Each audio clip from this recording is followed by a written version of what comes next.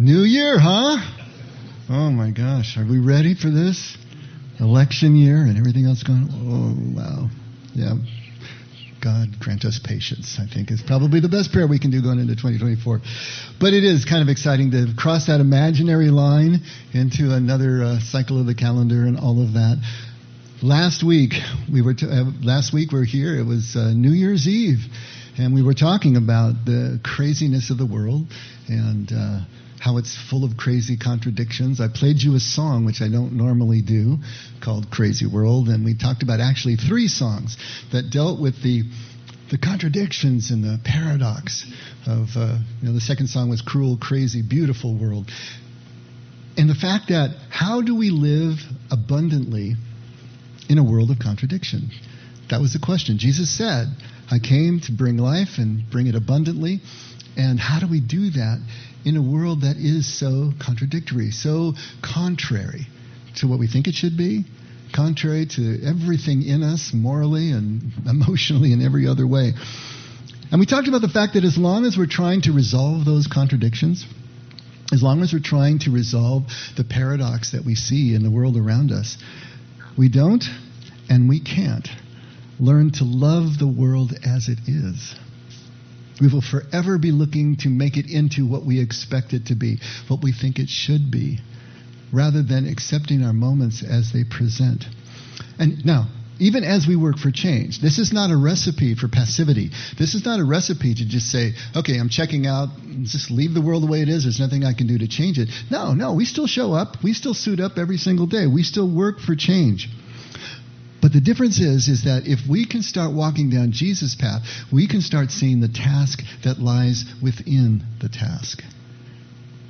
Because whatever we're doing on the outside, whatever we're trying to change in terms of our circumstances, whatever cause that we're working for, and we're working very hard, we have to realize that what we're working for is really not to change the basic premise of the world as it is, the basic structure of the world as it is. But we're trying to alleviate the suffering that we find right in front of us. We're trying to lift the boat of this person who's right in front of us. It becomes very micro in the work that we do. Even if it's a policy level position, even if it's macro in its nature, where the change actually occurs that we can control an outcome for possibly, or at least set the opportunity for an outcome, a positive outcome to occur, it's always going to be in the micro. It's always going to be with individuals that we help to alleviate that suffering and thereby, in that exchange, in whatever takes place between us, to experience the oneness and the connection that is always the task within the task.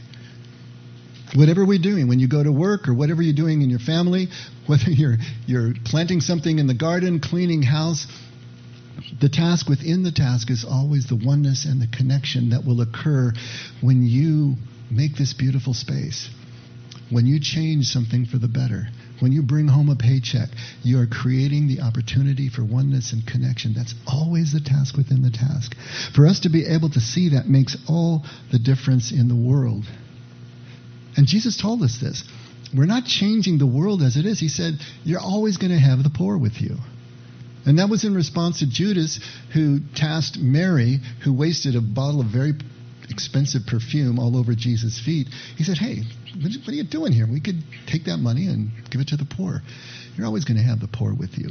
That system, the world as it is, has remained for 2,000 years since Jesus said those words, and it was that way for 2,000 years before Jesus and will be 2,000 years after us.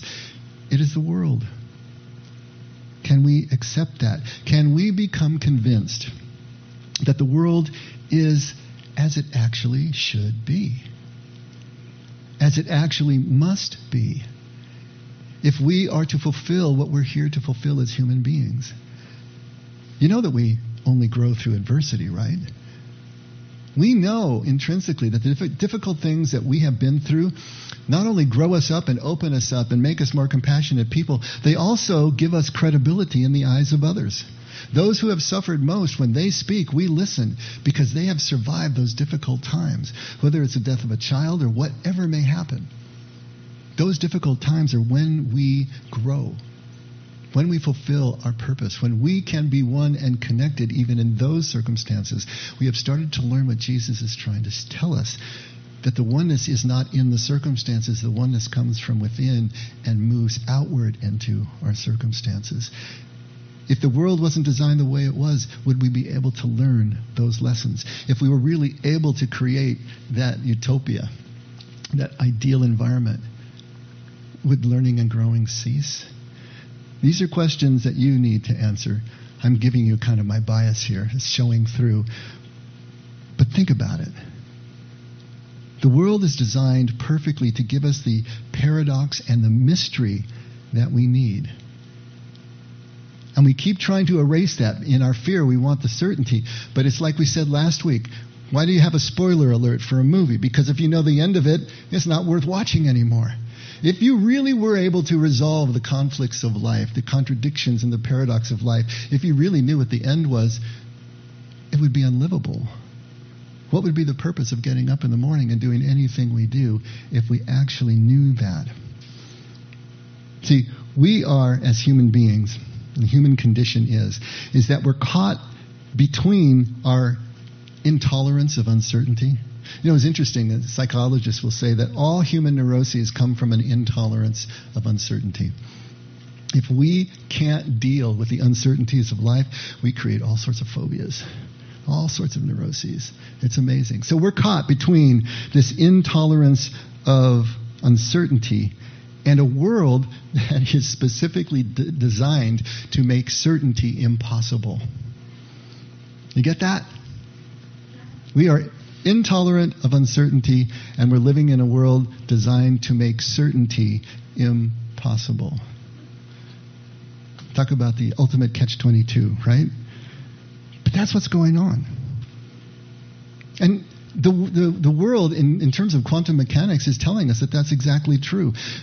For 100 years now, in the 1920s, the Heisenberg uncertainty principle has been known to us. We know that at the smallest particles of this universe, there is absolute uncertainty.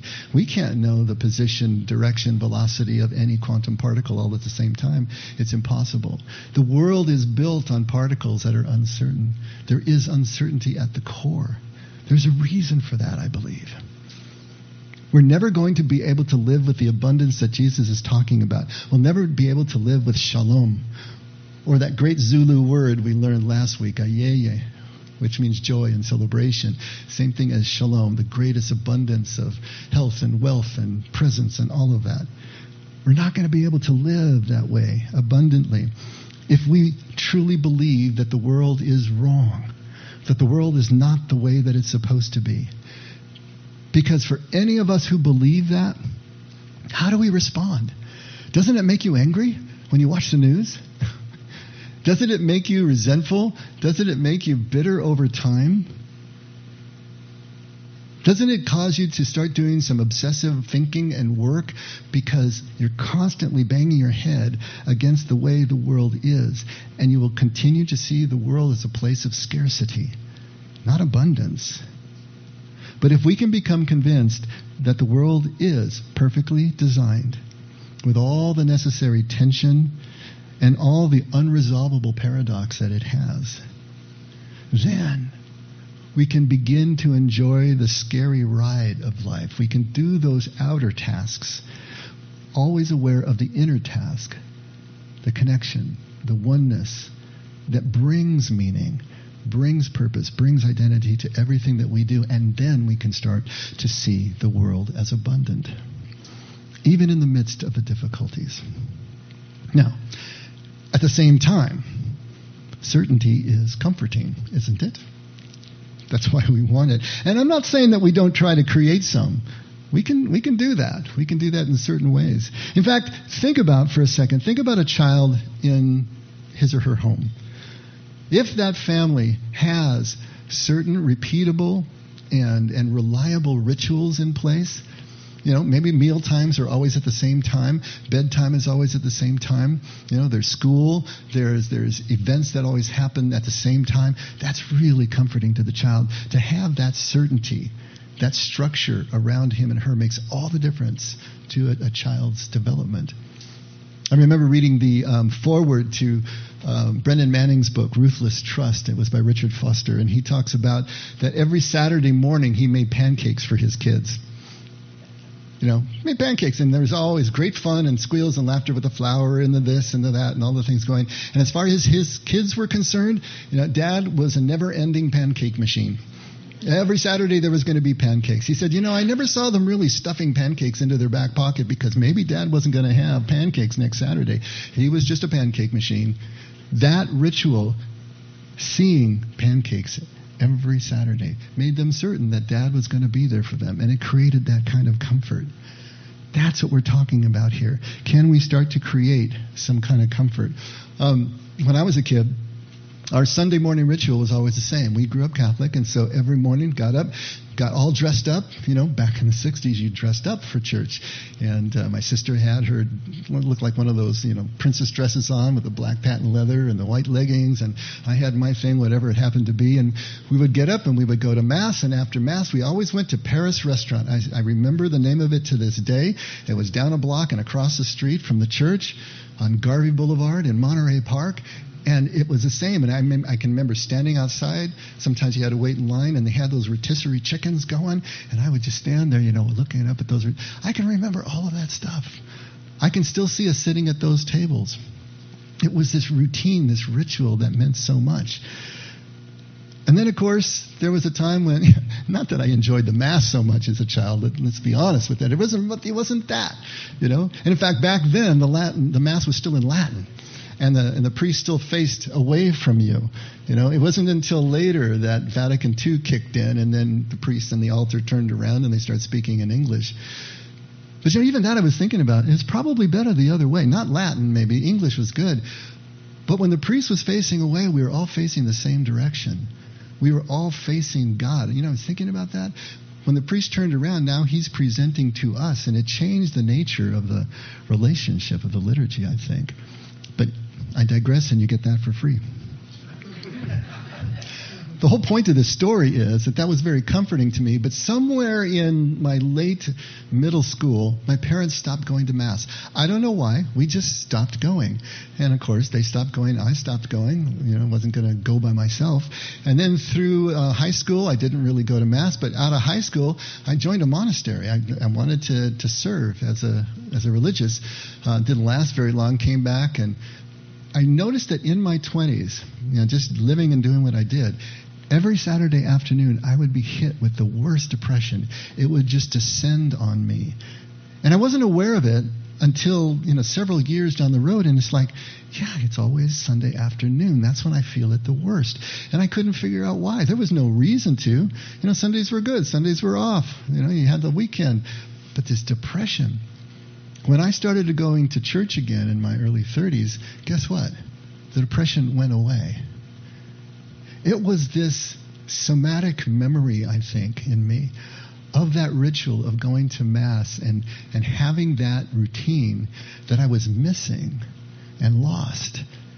And when I put it back in place, that comfort was there. See, this is how we can create some certainties in life. It's through the rituals that we do. The church does the same thing, creates rituals for us, right? These cyclical events. What are we talking about here as we're talking about Christmas and Easter and Epiphany that was just a couple of days ago? But we're talking about a liturgical calendar. And if you've ever seen a liturgical calendar, usually it's set up like a pie chart, right? And you got two major holidays. You got Christmas and Easter. So that's where the Creasters come from, right? The ones who only show up on Christmas and Easter. But basically you've got those two main holidays, and you have what happens before and what happens after. Each one has slices of the pie, and everything in between is called ordinary time. Now, it doesn't mean that there isn't stuff going on there, but it doesn't connect to one of those two major holidays. Now, Christmas is always December 25th, but that always changes the day of the week. So you come 4 Sundays before and you start Advent. There is a preparation for Easter and a preparation for Christmas. For Christmas, it's Advent. For Easter, it's Lent. For Christmas, Advent is 4 Sundays before Lent, kind of moves around a little bit. And then you have Christmas, and then you have the 12 days of Christmas, which is called Christmastide, and then you have Epiphany, and then you have Epiphanytide, and that ends on February 2nd with Candlemas. And then you have ordinary time, just ordinary. But then Easter. Well, Easter, that's a real movable feast. Easter is always the first Sunday after the first full moon after the spring equinox. Go figure that one out. So it's always moving around. But 40 days before that, you have Ash Wednesday, and you start Lent. And then after that, you have 50 days until Pentecost, and then Eastertide is over. So and it just cycles through, repeats over and over again. You can see it. You can feel it. You know with the changing of the seasons that you're going to be changing this. And it gives great comfort because you know what's coming, right? Maybe when you're in ordinary time you don't. But this gives us that bit of comfort. Yesterday was Epiphany. And Epiphany in the Eastern Church is called a theophany, and that's maybe more on point for us, because really what it means is a manifestation of God, a manifestation of a deity to human beings. And every culture looks at it a little differently. It's so interesting. In Ireland, it's called Little Christmas. In Latin American countries, by and large, it's called Tres Reyes. We talked about that, Three Kings. And I just learned on Friday night from Valerie over here, who actually lived in the Dominican Republic for 15 years. I never knew that, And so in the Dominican Republic and Spain and other Latin American countries, it's Dia de los Reyes Magos. Did I say that about right? Okay. So it's the day of the three kings, or the day of the kings. Not the three kings, but the day of the kings. And every one of these, whether it's Christmastide or whether it's Epiphanytide, there are all these customs and things that people do. For Christmas, obviously, there's all the celebration, and there's the food, and there's a decoration of wreaths and decoration of trees and all of that. But Epiphany gets really interesting, and things you probably never knew that people do on Epiphany. You've got the 12 days of Christmas, and there really are 12 days of Christmas. And that ends on 12th night, which was for us Friday night when we had our celebration. Many cultures have big 12th night celebrations on Epiphany Eve. And Epiphany is actually a bigger deal than Christmas, especially in Hispanic cultures and Latin American cultures. But all these cultures have all these things that they do, from church services, of course, but there are parades that have all of the characters, and they're mimicking the journey of the Magi as they move through. There's something called winter swimming. And especially in the northern European countries, that's polar ice that they're jumping into. But a priest will bless a cross and throw it into the water. And the point is that you jump into the water, and whoever retrieves the cross has good luck for the year. And so they kiss the cross and everything. But winter swimming, there's something called chalking the door. And this is primarily in European countries and in Scotland. We've got Anne back there. Of course, in Scotland, chalking the door can also mean an eviction notice. So, what can we say about the Scots? But chalking the door is basically blessing the house. But you take a piece of blessed chalk and you write a specific formula, either across the lintel of the door or the door itself. And in this case, in this year, it would be a 20 and then a cross, and then a letter C, another cross, a letter M, another cross, a letter B, another cross, and then 24. So the 20 and the 24 give you the year. And the middle CMB initials can either be the names of the traditional names of the three kings, which was Caspar, Melchior, and Balthazar. Those would be the three names. But probably where it comes through most likely is from the Latin, Christus mansionem benedicat, which would literally mean Christ bless this house. And so it's putting that chalk on the door and blessing the house. And in those traditions, especially in medieval Europe where it came from, it meant to ward away evil spirits and to be a sign of hospitality to the Holy Family in your home. There's also something called star singing, where children would dress up as the Magi and they would have a star on a pole, and they would all follow the star throughout the neighborhood and sing. Not necessarily Christmas carols, because there are specific Epiphany carols that they would sing, door to door, dressed up as the Magi. In some Latin American countries, there's something called rosca de reyes, which are these cakes that they bake that are in a circle, and they're meant to mimic the crown. Do you know what I'm talking about here? Mimic the crown. And what's that? It's a bread. It's a bread, like a pan dulce, a sweet bread. Yeah. Okay, sweet bread. It's in a circle, and then buried inside the cake is a small baby Jesus. And that is to symbolize hiding the baby Jesus from Herod. But all these wonderful traditions.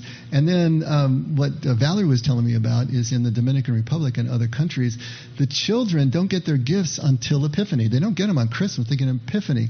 And it's the Magi that bring the gifts. And so the Magi take the place of Santa Claus that we have. And the kids will actually put out water and straw for the camels for the Magi. They'll put out mints and sweets for the kings themselves. And then, I'm sorry? Cigars. Oh, yes, even better. Cigars for the kings. Yeah.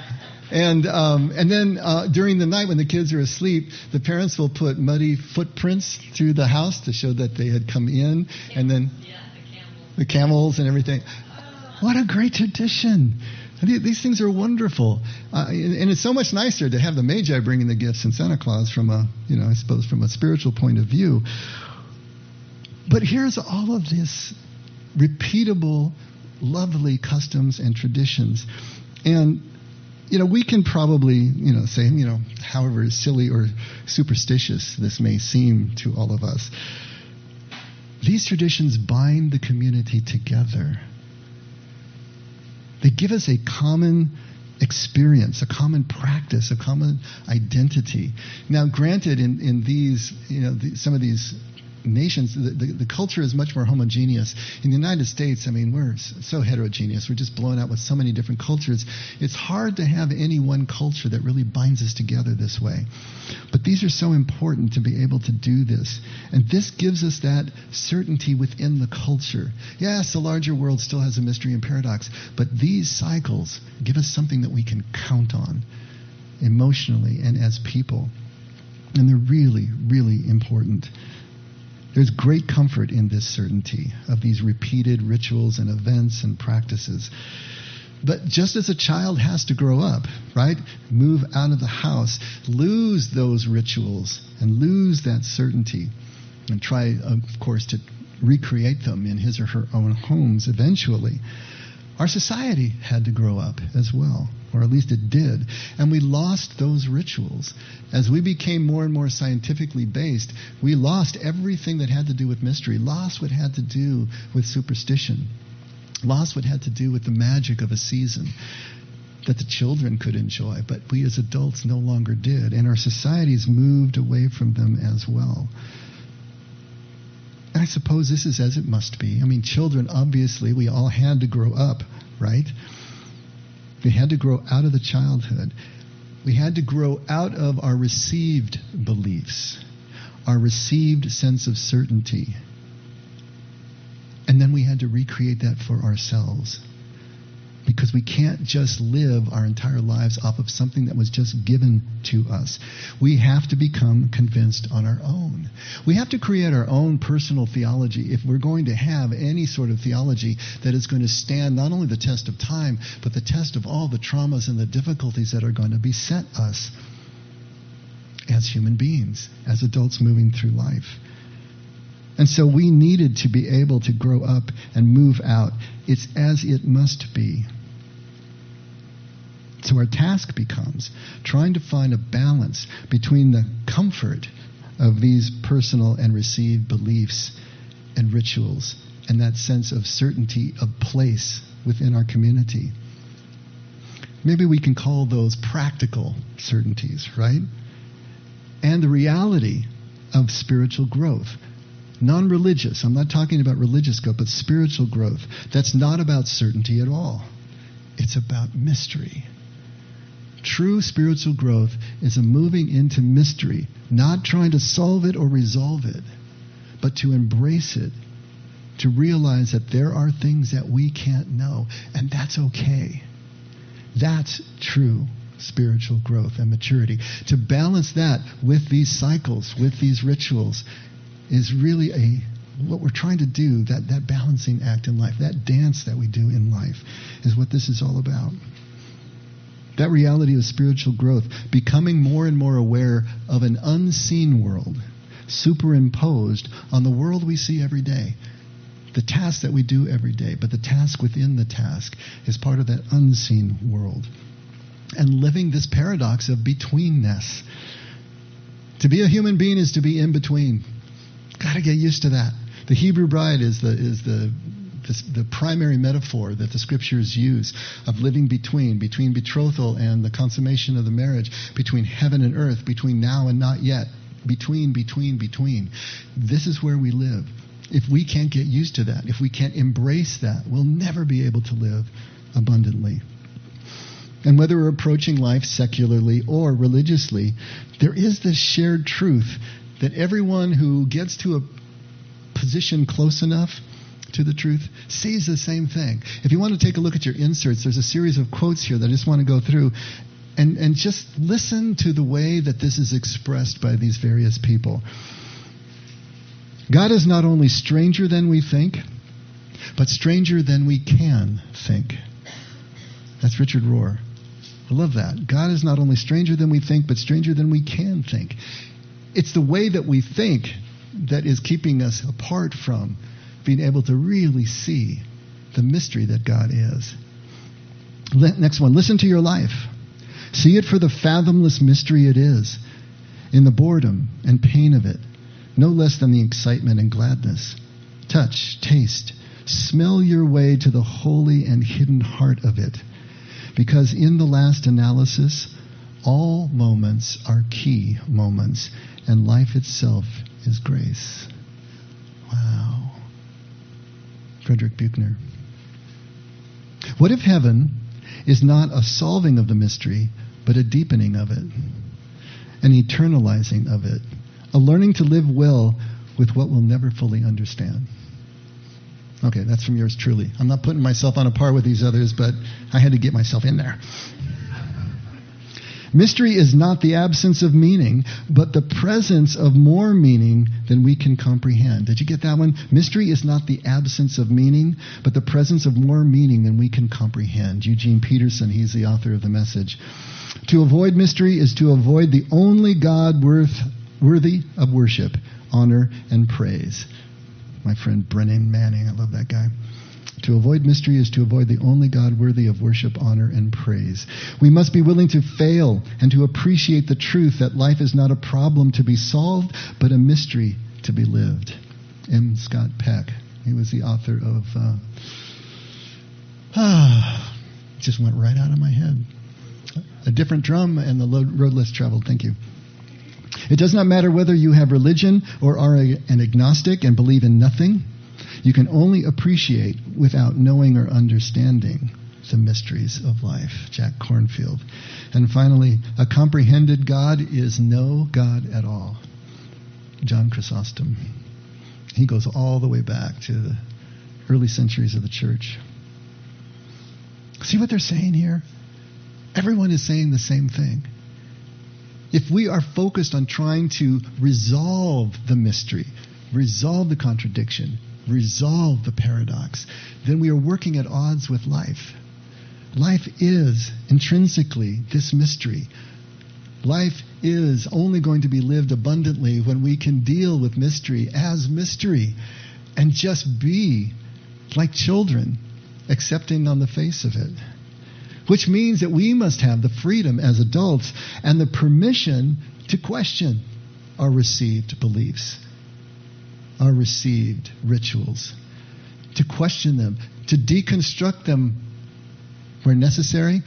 Probably we need to deconstruct them all. We can reconstruct them later if we need them. But we need the freedom and the permission to reject them as well. To be able to reject the certainty of our received beliefs. And if that is not granted, and when is it ever really granted? Either by your parents or your church or any institution that you're a part of, right? You got to toe the line. You got to drink the Kool-Aid. If you try to go outside, you're going to hit that brick wall, culturally speaking. So if that permission is not granted, then we must take it anyway for ourselves. Now we're going to have to face the consequences for that. And that's what Jesus meant when he said, if you think I came to bring you calm and tranquility, peace, think again. I came to bring you the sword of division. And he talks about how it's going to start in your own home, those closest to you. We need to be courageous enough to take the permission we need to reject received beliefs and to deconstruct them and to question them and then face the consequences that means in some of our relationships. But this is what it means to grow up. This is what it means to truly take the path of spiritual formation. To follow Jesus is all about this. And so much of Jesus' imagery is focused here. Now, ironically, though the church will fight you tooth and nail, giving you permission to do this, right? Our own scriptures don't even touch on this idea of certainty. Our own scriptures don't teach certainty. Take a look at Ecclesiastes 8:17. Then I saw that God has done. Then I saw all that God has done. No one can comprehend what goes on under the sun. Despite all their efforts to search it out, no one can discover its meaning. Even if the wise claim they know, they cannot really comprehend it. And then there's Job 42, and all throughout Job. Read the last third of Job. It is just image after image after image, but this one really puts a nail on it. And Job said in answer to the Lord, I see that you are able to do everything and to give effect to all your designs. Who is this who makes dark the purpose of God by words without knowledge? He's talking about himself now. For I have been talking without knowledge about wonders not to be searched out. He's admitting, finally, his own powerlessness. He's admitting that there are just things that he can't know. Marion and I were at the beach. We went to the beach and had a cup of coffee, brought our Starbucks with us on New Year's Day and spent an hour or more there. And just watching, just watching everything that was going on, birds and waves. And as I'm watching the waves, they come up, and there's a couple of kids, and they'd squeal when the waves come up, and then they'd run out as a wave man. They'd squeal and come back to mom. And Job came to mind, Job 38, where the Lord says, who is it, I, who said to the seas, this far you can come and no further. Here your proud waves stop. I always love that image because it's just... there's just this little zone of the beach. They come this far and they stop. Don't bother me with tidal waves right now. I don't want to hear about that. But it was just amazing. These things that we can't comprehend.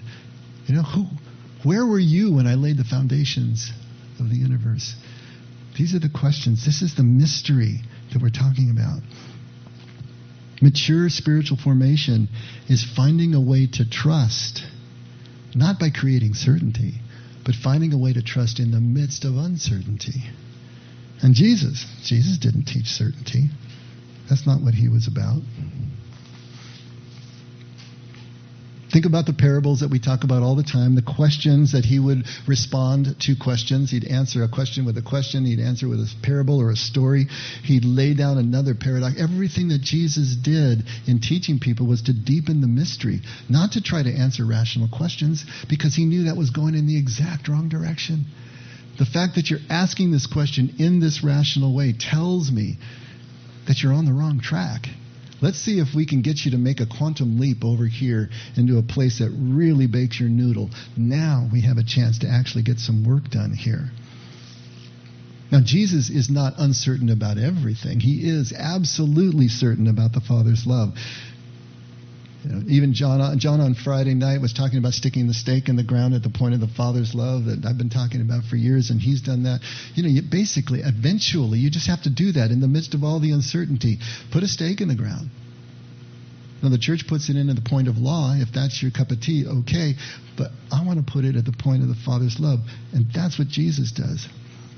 He is certain about the nature of the Father's love, the allness of it, which then implies the relationship and the identity that he has because of that love.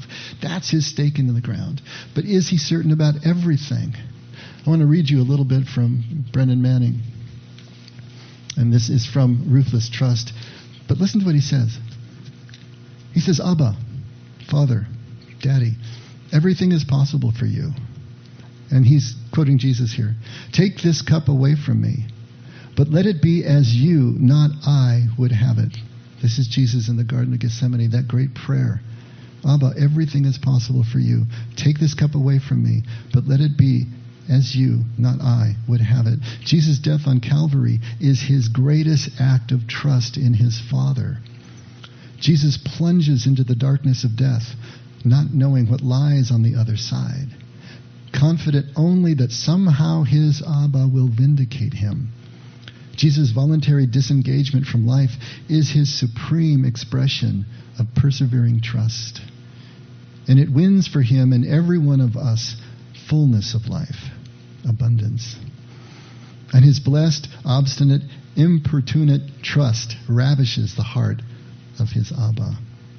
To be like Christ is to be a tradition, is to be a Christian. What did I say, tradition? To be like Christ is to be a Christian. And this is jarring to our traditions, because we always think of Jesus as knowing everything, being absolutely certain, having this omnipotent and omniscient mind of God. But Hebrews 2:17 tells us Jesus was in every way human as we are, which means he had limits to his knowledge and understanding as we did. Take a look at Mark 13. But of that day or hour no one knows. This is Jesus speaking to his followers who have asked him when these events are going to take place, because he had given them a picture of the fall of Jerusalem that would occur some 40 years later.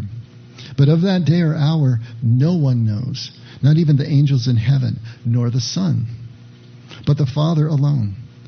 Take heed, keep on the alert, for you do not know when the appointed time will come. It is like a man away on a journey who, upon leaving his house and putting his slaves in charge, assigning to each one his task, also commanded the doorkeeper to stay on the alert. Therefore, be on the alert, for you do not know when the master of the house is coming, whether in the evening, at midnight, or when the rooster crows, or in the morning, in case he should come suddenly and find you asleep. What I say to you, I say to all, be on the alert, because you won't know these things. So all you can do is stay aware, stay alert, stay in that place of betweenness, like the Hebrew bride. Jesus is free enough to admit that he doesn't know. How many people are free enough to do that you know? Well, there's some of us who can't admit that to save their lives. Jesus is free to admit, I don't know, not certain, but trusting. Jesus is saying, I don't know, I can't be certain, but I'm still fully in trust. I still trust my Father. Again, coming back to that Mother Teresa story that I tell over and over again, that also came from Ruthless Trust, Brennan Manning, at least the first time I heard it. Someone comes to Mother Teresa and praying for clarity, and she says, no, I'm not going to pray for you for that. Why not? Because clarity is the last thing you're holding on to. Certainty is the last thing you're holding on to and need to let go of. But you seem to have so much clarity, certainty. She laughs. I don't have clarity. I have trust. I will pray that you find trust. All the difference in the world. From the outside in, you can look like you have some certainty. But really what you have is trust. That you will keep putting your foot down and trust there will be something there to hold you up. You know, the prophets and the sages of Israel all throughout the Old Testament times, they understood this. They understood and they wrote about mystery. Now the people in their fear, they were wavering back and forth. But after Israel was conquered, some 400 years before Jesus, and after centuries of foreign occupation, the religious leaders themselves started to fear, started to waver. They started to fear that God had abandoned them. And so in our fear, what do? We always crave certainty. When we get fearful, we want something certain to bring us that comfort. And so the Jews turned mystery into law with the idea that they could somehow obey their way back into God's favor. But of course it doesn't work that way. How could it work that way? We always have God's favor. There's never a moment that we don't. So to think that we can obey our way back into God's favor is just, a defeat on its face.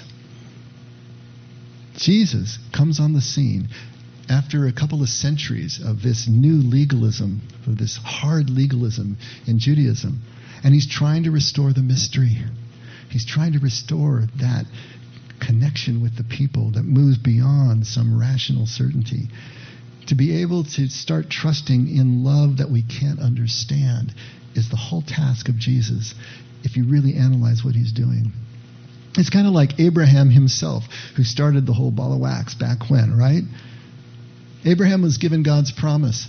He was given a certainty. He was going to be the father of nations, so many people, so many descendants that it would be like sand on the seashore. Right? So he has this certainty in God's promise.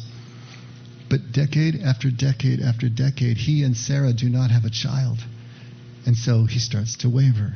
That fear sets in. How in the world is this promise going to take place if I don't have an heir, if I don't have a son, if I don't have a child?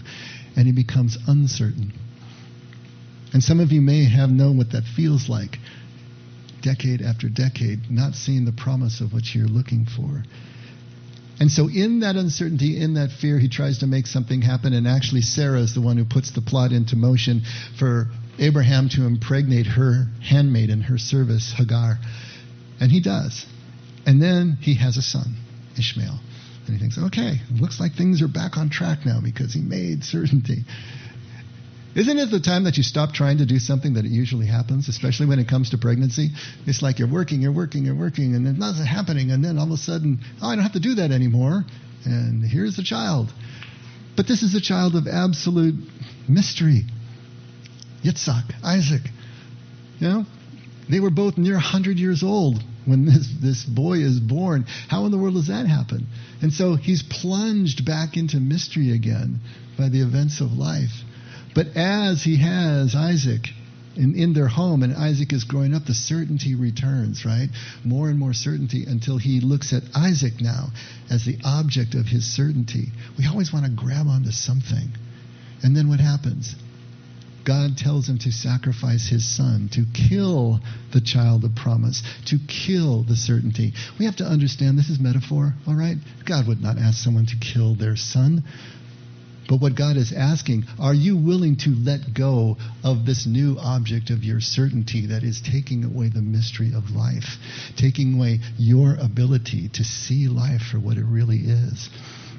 Abraham is a hero of our faith because he was willing and able to let go of the apparent certainty of this child of promise and to move back into trust in mystery. And this is the pattern for every single person who has ever lived. We are born into trust in mystery as a child. We don't know we're naked, just like Adam and Eve in the garden before the tree, right? We're born into this trust. We accept mystery on its face. Children live in a magical world where there's no distinction between the imagination in their minds and things that are happening around them. But then the hurts, the traumas, the abandonments, all the things of life that will beset every single one of us create the fear and then the need to create certainty again, to control things again. You know, talk to anyone who's come through ACA, right? That's what it's all about, is trying to control things. But when we move back into the spiritual life and spiritual formation, it's about coming back into trust in this mystery. But this time as an adult, it's voluntary. The child doesn't know what the child is doing, but we do. Because now we're willing to accept our powerlessness in this whole thing. We don't have the control. That's the part we don't like. That's what scares us. But because we fear, we don't trust God's love. And so we, as a church and as a people, we teach Scripture and theology as if it is certain, as if it's settled science.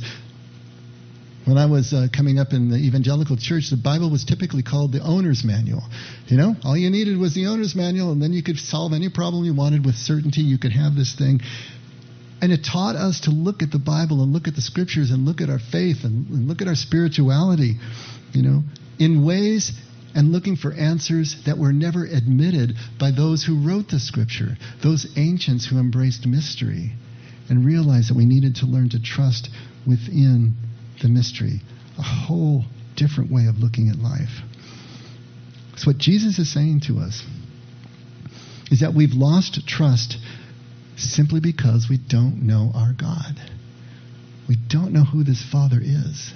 We don't know the extent of the Father's love. And we will always fear what we don't know, won't we? Don't we always fear the unknown? And if we've lost trust, we've lost everything. Because at that point, we can no longer see the world as perfectly designed for us, as safe enough to be able to admit that we don't know things, to experiment, to make mistakes, to live our lives with that kind of abandon. We'll need to make things certain again. Try to see anything that is uncertain and make it certain, and we're going to judge those who don't. This is what happens when we become afraid. This is what happens when we lose our trust because we don't know who our God is. Jesus is trying to show us the Father over and over and over again. And so he's basically saying, yes, use the certainty of your ritual practice. Use the certainty of your communal cycles. Use the certainty of your religion and all the rituals there to create a sense of comfort, to create a safety within the group that will point to and allow you to experience a return to mystery. We need each other for this because it's so scary.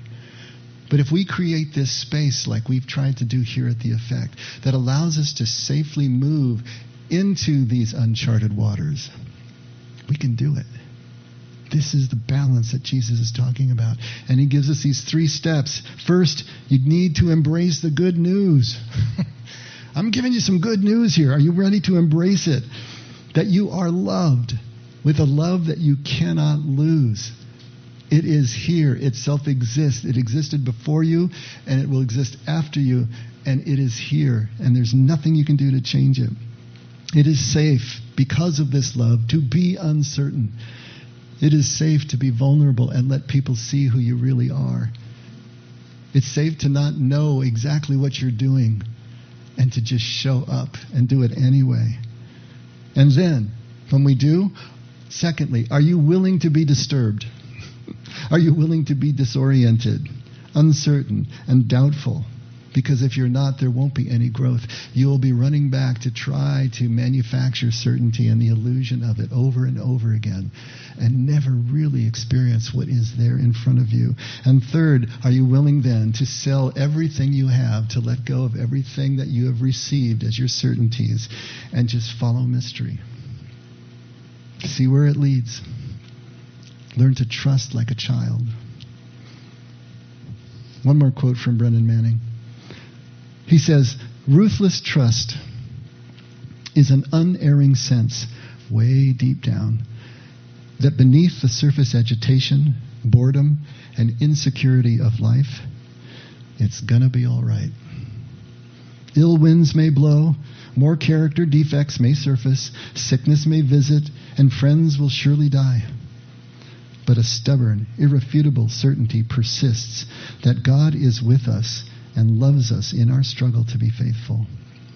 A non-rational, absolutely true intuition perdures that there is something unfathomably big in the universe, something that points to someone who is filled with peace and power, love, and undreamed of creativity, someone who will inevitably reconcile all things in himself. The splendor of a human heart which trusts that it is loved gives God more pleasure and delight than Westminster Cathedral, the Sistine Chapel, and all other human glories combined. Why does our trust offer such immense pleasure to God? Because trust is the preeminent expression of love. Thus, it may mean more to God and Jesus when we say, I trust you, than when we say, I love you. Think about that. It means more to God to hear us say, I trust you, than I love you. And I think if you really think about your human relationships, it's the same way, isn't it? To say, I trust you, means that we have gone down the road together. We have experienced something intimately enough to know that we trust. We can say, I love you from here to there, but when we say, I trust you, that's a shared experience. That's something deeper. This life is not about certainty. God does not provide that. He's not going to provide that. If he did, it would kill the reason that we're here. It's about trusting in unseen mystery, relishing what we can't know, not fighting it or fearing it. You've probably heard the expression, if you're a hammer, the whole world looks like a nail, right? But if you're afraid, the whole world looks like law.